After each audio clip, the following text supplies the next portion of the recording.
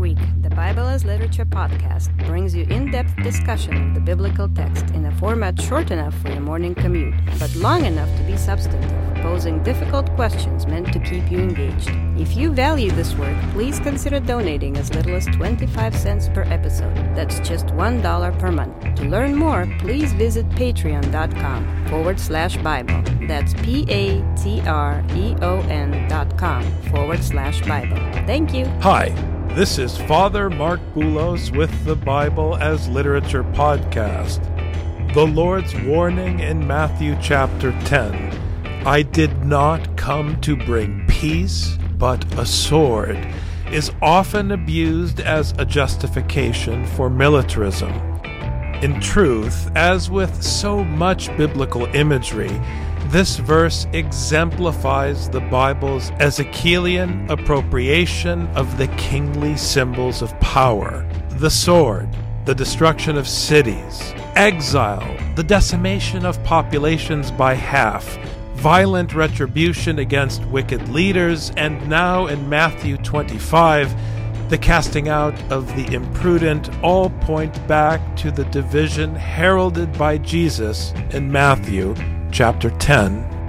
Wherever the Torah is preached, the Lord brings division. One will be taken, he proclaims, and one will be left. Therefore, Paul warns Timothy, study to present yourself approved to God as a workman that need not be ashamed, rightly dividing the word of truth. Richard and I discuss the Gospel of Matthew, chapter 24, verses 1 to 4. You're listening to the Bible as Literature.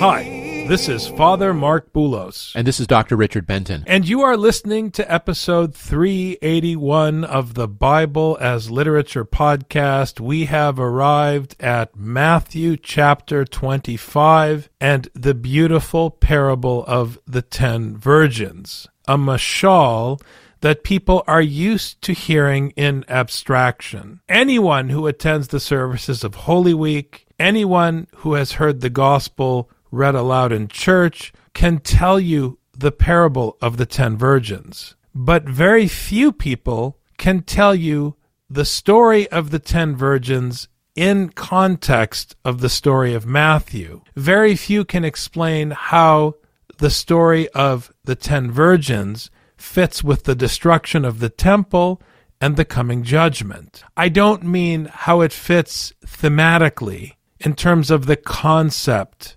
of judgment contained in the parable, but how it fits within the storyline of Matthew. Even the division of the 10 virgins relates to the parables that came before and the teaching that Jesus gave earlier in the passage. We have been talking about destruction and preparedness, and there has been a heavy critique of the temple and of the church leadership. Last week we heard Jesus slam the leaders of the church, the wicked slaves who don't feed the people with the bread of the gospel.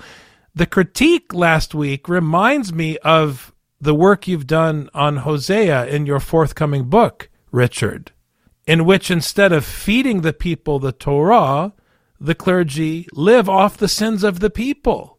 That's the critique we just heard in Matthew.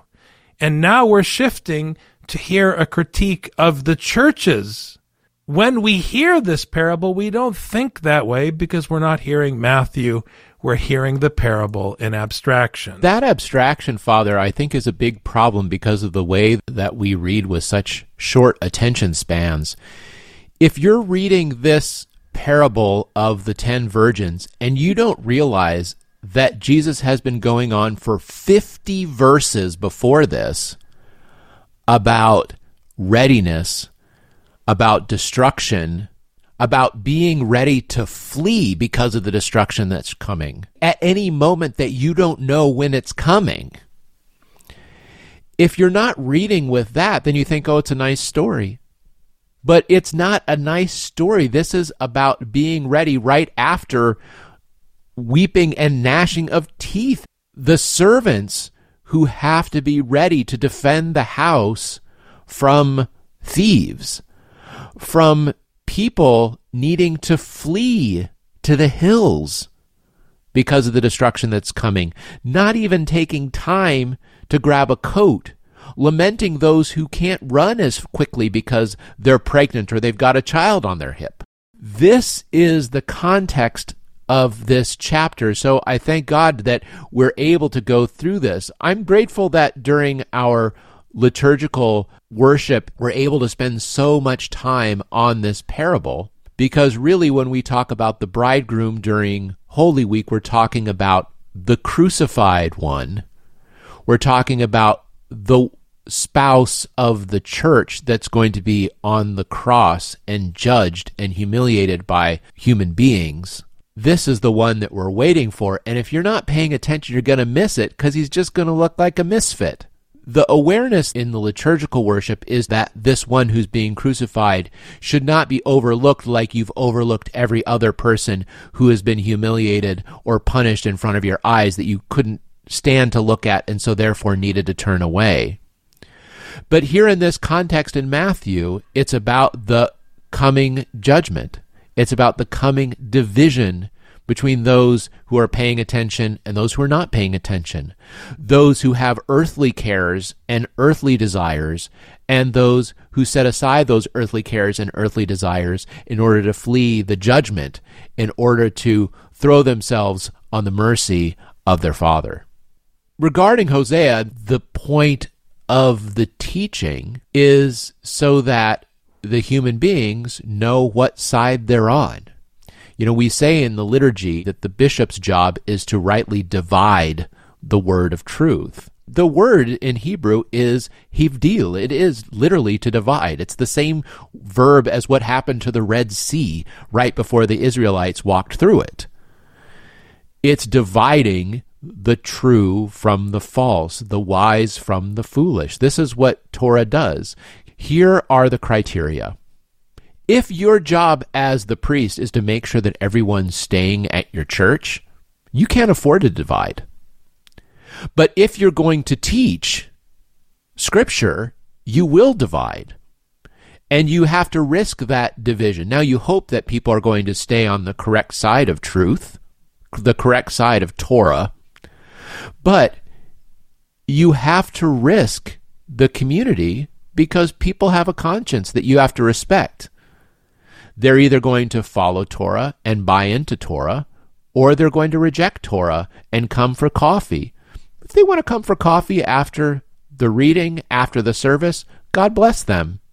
But they can't come to coffee ignorant, thinking they are on the correct side of Torah. Then the kingdom of heaven will be comparable to 10 virgins who took their lamps and went out to meet the bridegroom. Right off the bat, 2 key elements that we must highlight. Number 1, women represent communities. The number 10 often represents an accounting, a census. Remember that the Romans counted in tens. Father Paul makes this point in his work on the book of Revelation. When you count in 12s, it refers to the accounting of Israel because of the 12 tribes. When you count in tens, it refers to the nations. Typical symbolism. So now we're talking about the kingdom. We're talking about the Ezekielian God who is over all the nations. So this is all the churches that were established. So we're talking now about the completeness of God's hegemony over all the earth, the gathering of all of the communities established under the one God of Scripture. And Christ, of course, as you indicated just a moment ago, Richard, is the bridegroom. And so all of these communities are going to be judged. We've been hearing about the destruction of the temple, which is the judgment against Jerusalem, which is also a judgment against Rome, these big symbols of institutional power. We've heard about the judgment against the leaders of the church, which flows logically from the judgment against the temple. And now we're going to hear about the judgment against the churches themselves, which includes all the people in the church. This is leading up to the judgment of all the nations in Matthew 25. This is what happens in the book of Revelation. The churches are judged. There is a reckoning. And your mention of the Hibdil in Hosea chapter 4 is highly functional here at the beginning of Matthew 25, because when you read Torah, there is always a division. That is what is meant when Scripture says that Jesus came to bring a sword. It has nothing to do with justifying violence. It means that when you read aloud the utterances of God, it creates division because a stand is taken. There's a line that's drawn. You either obey what God is saying or you don't. There's no middle ground. There's no word, as we learned in day 1 of Old Testament 101, there is no word for twilight in Hebrew. It's either day or night. So the moment you utter the words of Scripture, you're creating division. You are rightly dividing the word of truth. So there's a division. 2 people will be standing at the well. One will be taken and one won't. Or at the field, or at the grinding stone, or whatever. And now you have 10 virgins. You have 10 communities, 10 churches, which represent all the communities of the earth. And there's going to be a reckoning, because they have been given the light of God's instruction, the light of his Torah. And they have to go out now to meet the bridegroom. This idea of the sword being the tool of division, we used to laugh in Ezekiel because there's a scene where he shaves off his beard and he's supposed to use his sword to divide it up into 3 pieces. And we would joke about Ezekiel flailing around with a sword, chopping up the stubble from his beard, and how funny that must have looked. But the sword is what divides the beard into 3 pieces for Ezekiel. He divides the beard into 3 pieces. The people who are going to be destroyed outright, a third of the people who are going to be taken into exile, and a third of the people who are left behind. The sword is the way that one divides in order to figure out what their doom is, what their fate is. Now, with these 10 virgins, one thing that makes me think that the 10 is significant is that when it comes to the sheep and the goats that we'll read later on in the chapter, it doesn't say how many sheep and goats. It just says there are a bunch of sheep and a bunch of goats. They could have just said there were a bunch of virgins. The kingdom of heaven shall be likened unto a crowd of virgins, a bunch of virgins, a few virgins, 2 virgins. Why is it 10? So I think that this is an important number. You know, we can go back and forth on what exactly it means, but the fact that this is a wholeness as the basis of counting for the Romans is a good way to start looking at this, saying that, okay, we have this complete unit of churches, of bodies of believers, let's say. So what the fate of each one of these bodies of believers, each church is, each community is what's going to happen. So moving from chapter 24, where there is a focus on the individual choice of people about whether to believe, not believe, to flee, not flee, to stay awake, not stay awake, and now moving to the community-centered notion of these virgins and the group of them and the group that they represent. You might say we're shifting from the judgment against the leaders and the rulers of the temple, the rulers of the city, whether it be Jerusalem or Rome, the leaders of the church, or the leaders of the churches. And now we're dealing with the consequence of the sin of the leaders, because now the communities are going to be judged. And this is important because it's very popular in our culture to revel in the critique of the leaders, and rightly so, because to whom much is given, much is expected. The leaders are and should and will be judged more harshly. That is why when we think about violence against black youth, the police are judged more harshly because they bear the greater responsibility. They have more power. They have more responsibility. They must be held to a higher account. It's not a question of fairness. It's a question of the burden of responsibility. It's as simple as that, friends. So yes, the clergy are and must and should be judged more harshly than the flock. But the flock will also be judged. Do not kid yourself. Nobody's off the hook. And so now we're talking about the flock, the community, the church, including the leaders, but now everybody being judged. And it's not about a literal 10 churches.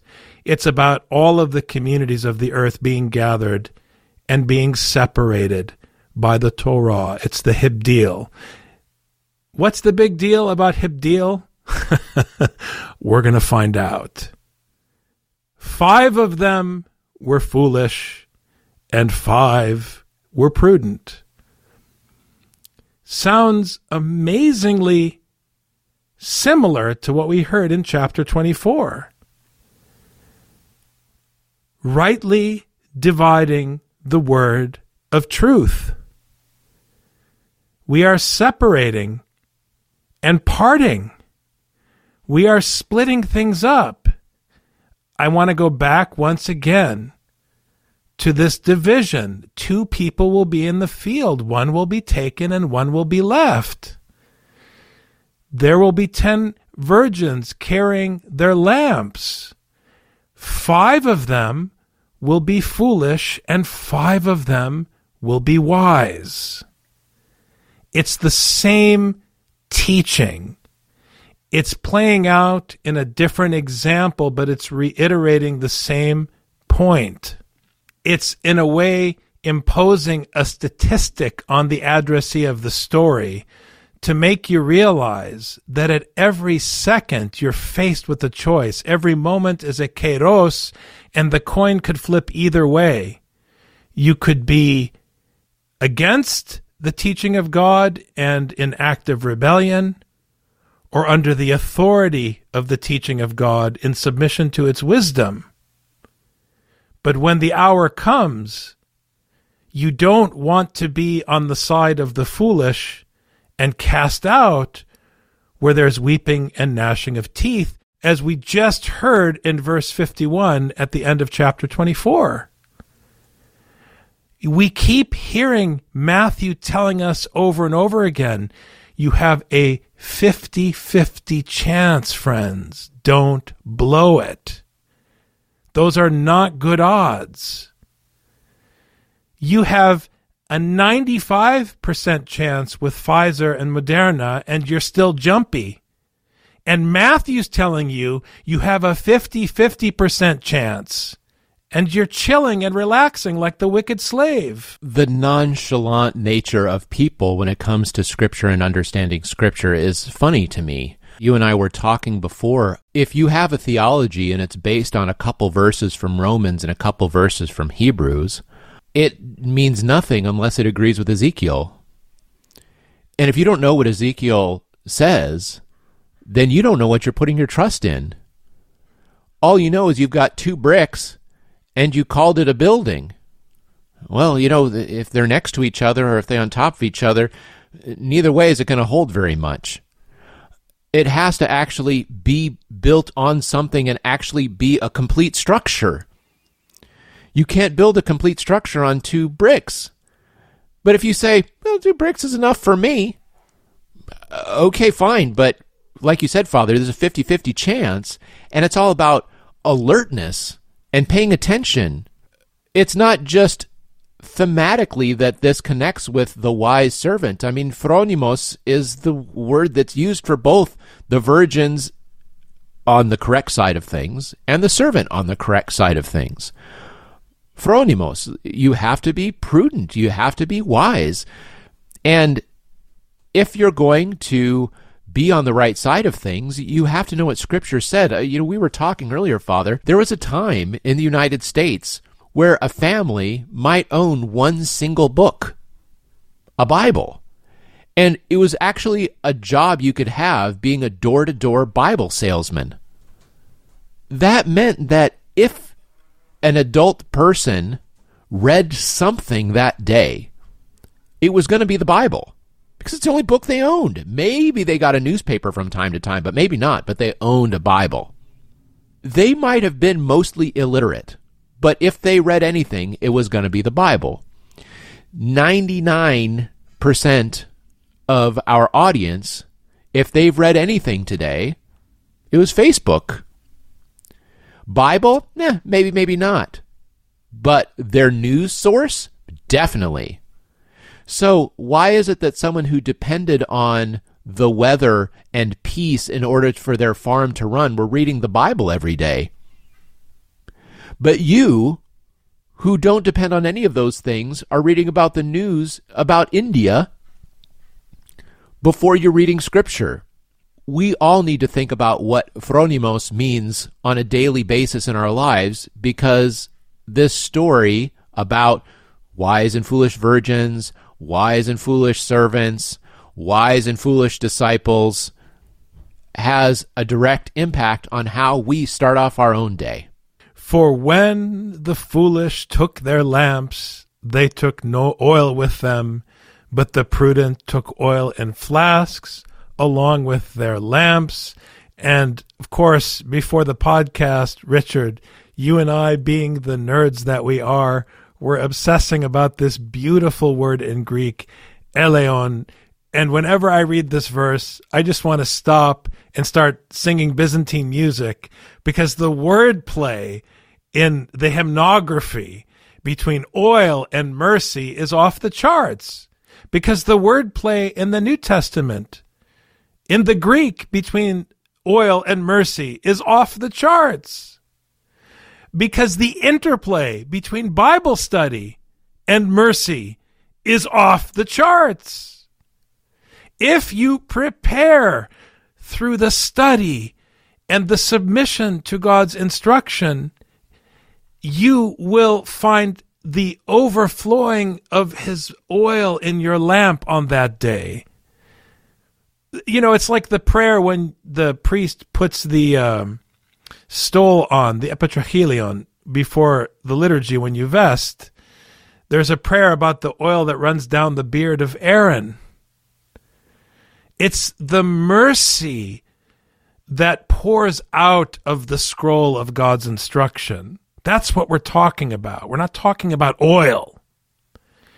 We're talking about the mercy of God's wisdom for us so that we can find life despite the boot of tyranny, despite the oppression of the enemy, despite all of the things that work against life. We can find life with each other in this life because of God's mercy. And that mercy can save us from the judgment to come if we prepare as instructed in Matthew 24.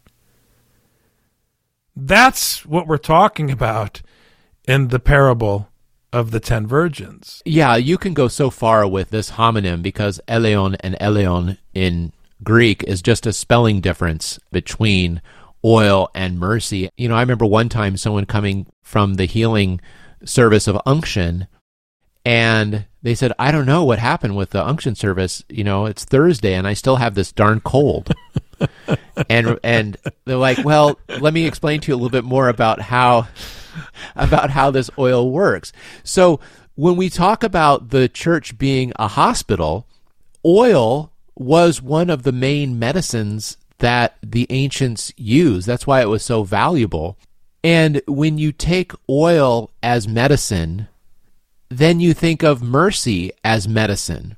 What does mercy heal? Mercy heals the sin in one's heart, because the sin that it's all about me and I need to take what I can get and I am the one who's right. Those are the maladies that take hold when we aren't applying a regular dose of mercy. Then if we want to take this metaphor even further, okay, what is the lamp that burns with mercy? What kind of light does mercy produce? And we can go back to the Sermon on the Mount, because everyone wants to be the light of the world, right? That's what everybody wants. They don't want to be the light of the world. They just want a spotlight on them. But the lamp burns with mercy. If there's no mercy in the vessel, then there's no flame for a light. It's that simple. When the virgins who are phronimos fill their vessel, they make sure it's full of mercy. And as soon as we think, okay, we've got enough mercy, the mercy's going to keep burning off more and more mercy until it gets low again and we have to refill it. But how does that work? It's because we think that we've got enough mercy, we don't need any more. The people who are like, oh, Jesus died once and that's it. I've got all the mercy that's on offer. I've got everything I need. Well, I don't know. Is your light shining with the light of mercy? Is mercy the way that you're living? Is mercy the way that you're conducting yourself? If there's not mercy in the way that you're conducting yourself, then how can we say that there's any mercy in this lamp of yours? And I'm saying mercy because I'm using mercy instead of oil, because in Greek, if I was saying one, you wouldn't know which one I was saying. And St. John Chrysostom, he plays off this. The unction service prayers play off this metaphor and wordplay. This parable, it's impossible not to think that it has something to do with filling one's vessel with mercy. Matthew is a genius, because the parable of the 10 virgins here is a setup for a technical knockout. He's going back to the beginning and he's telling you, look, I told you in the Lord's Prayer, don't judge anybody and you won't be judged. I told you that the eye is the lamp of the body. So make sure that you put the light of God's instruction in your lamp, and make sure you don't judge anybody. And that's coming into focus here with the lamps that the churches on the earth are supposed to be carrying. If the churches fill their lamps with the light of the gospel, they will be filled with mercy, not judgment. Judgment towards the church and mercy towards the world. But what do we hear in the churches? We hear judgment towards the world and praise and self-adoration towards the church. How many times do you walk into a church and hear how great that church is, how wonderful the church is, how they're right, how they're better than the other churches, how they have a superior culture, a superior worldview, how successful they were in their building campaign, how much they've achieved, why everyone should follow them and not the other people. All we hear is the superiority complex of the modern world when we walk into a church in this country. We don't hear what Matthew is teaching us, that we are the wicked upon the earth, and we have no right to judge anyone else. That is not the light that illumines the lamp with which we go out into the world. And that is why we're condemned already. The parable of the 10 virgins is not good news. It sounds nice, but not when you take it in context of earlier passages in Matthew. At the same time, it's laying it out for you. If you want to get through the judgment in Matthew 25, study Torah and learn from it to show mercy. That's how you're going to get through this. Thanks very much, Dr. Benton. Thank you, Father. You've just heard the Bible as Literature. Thanks for listening. The Bible as Literature is a production of the Ephesus School Network.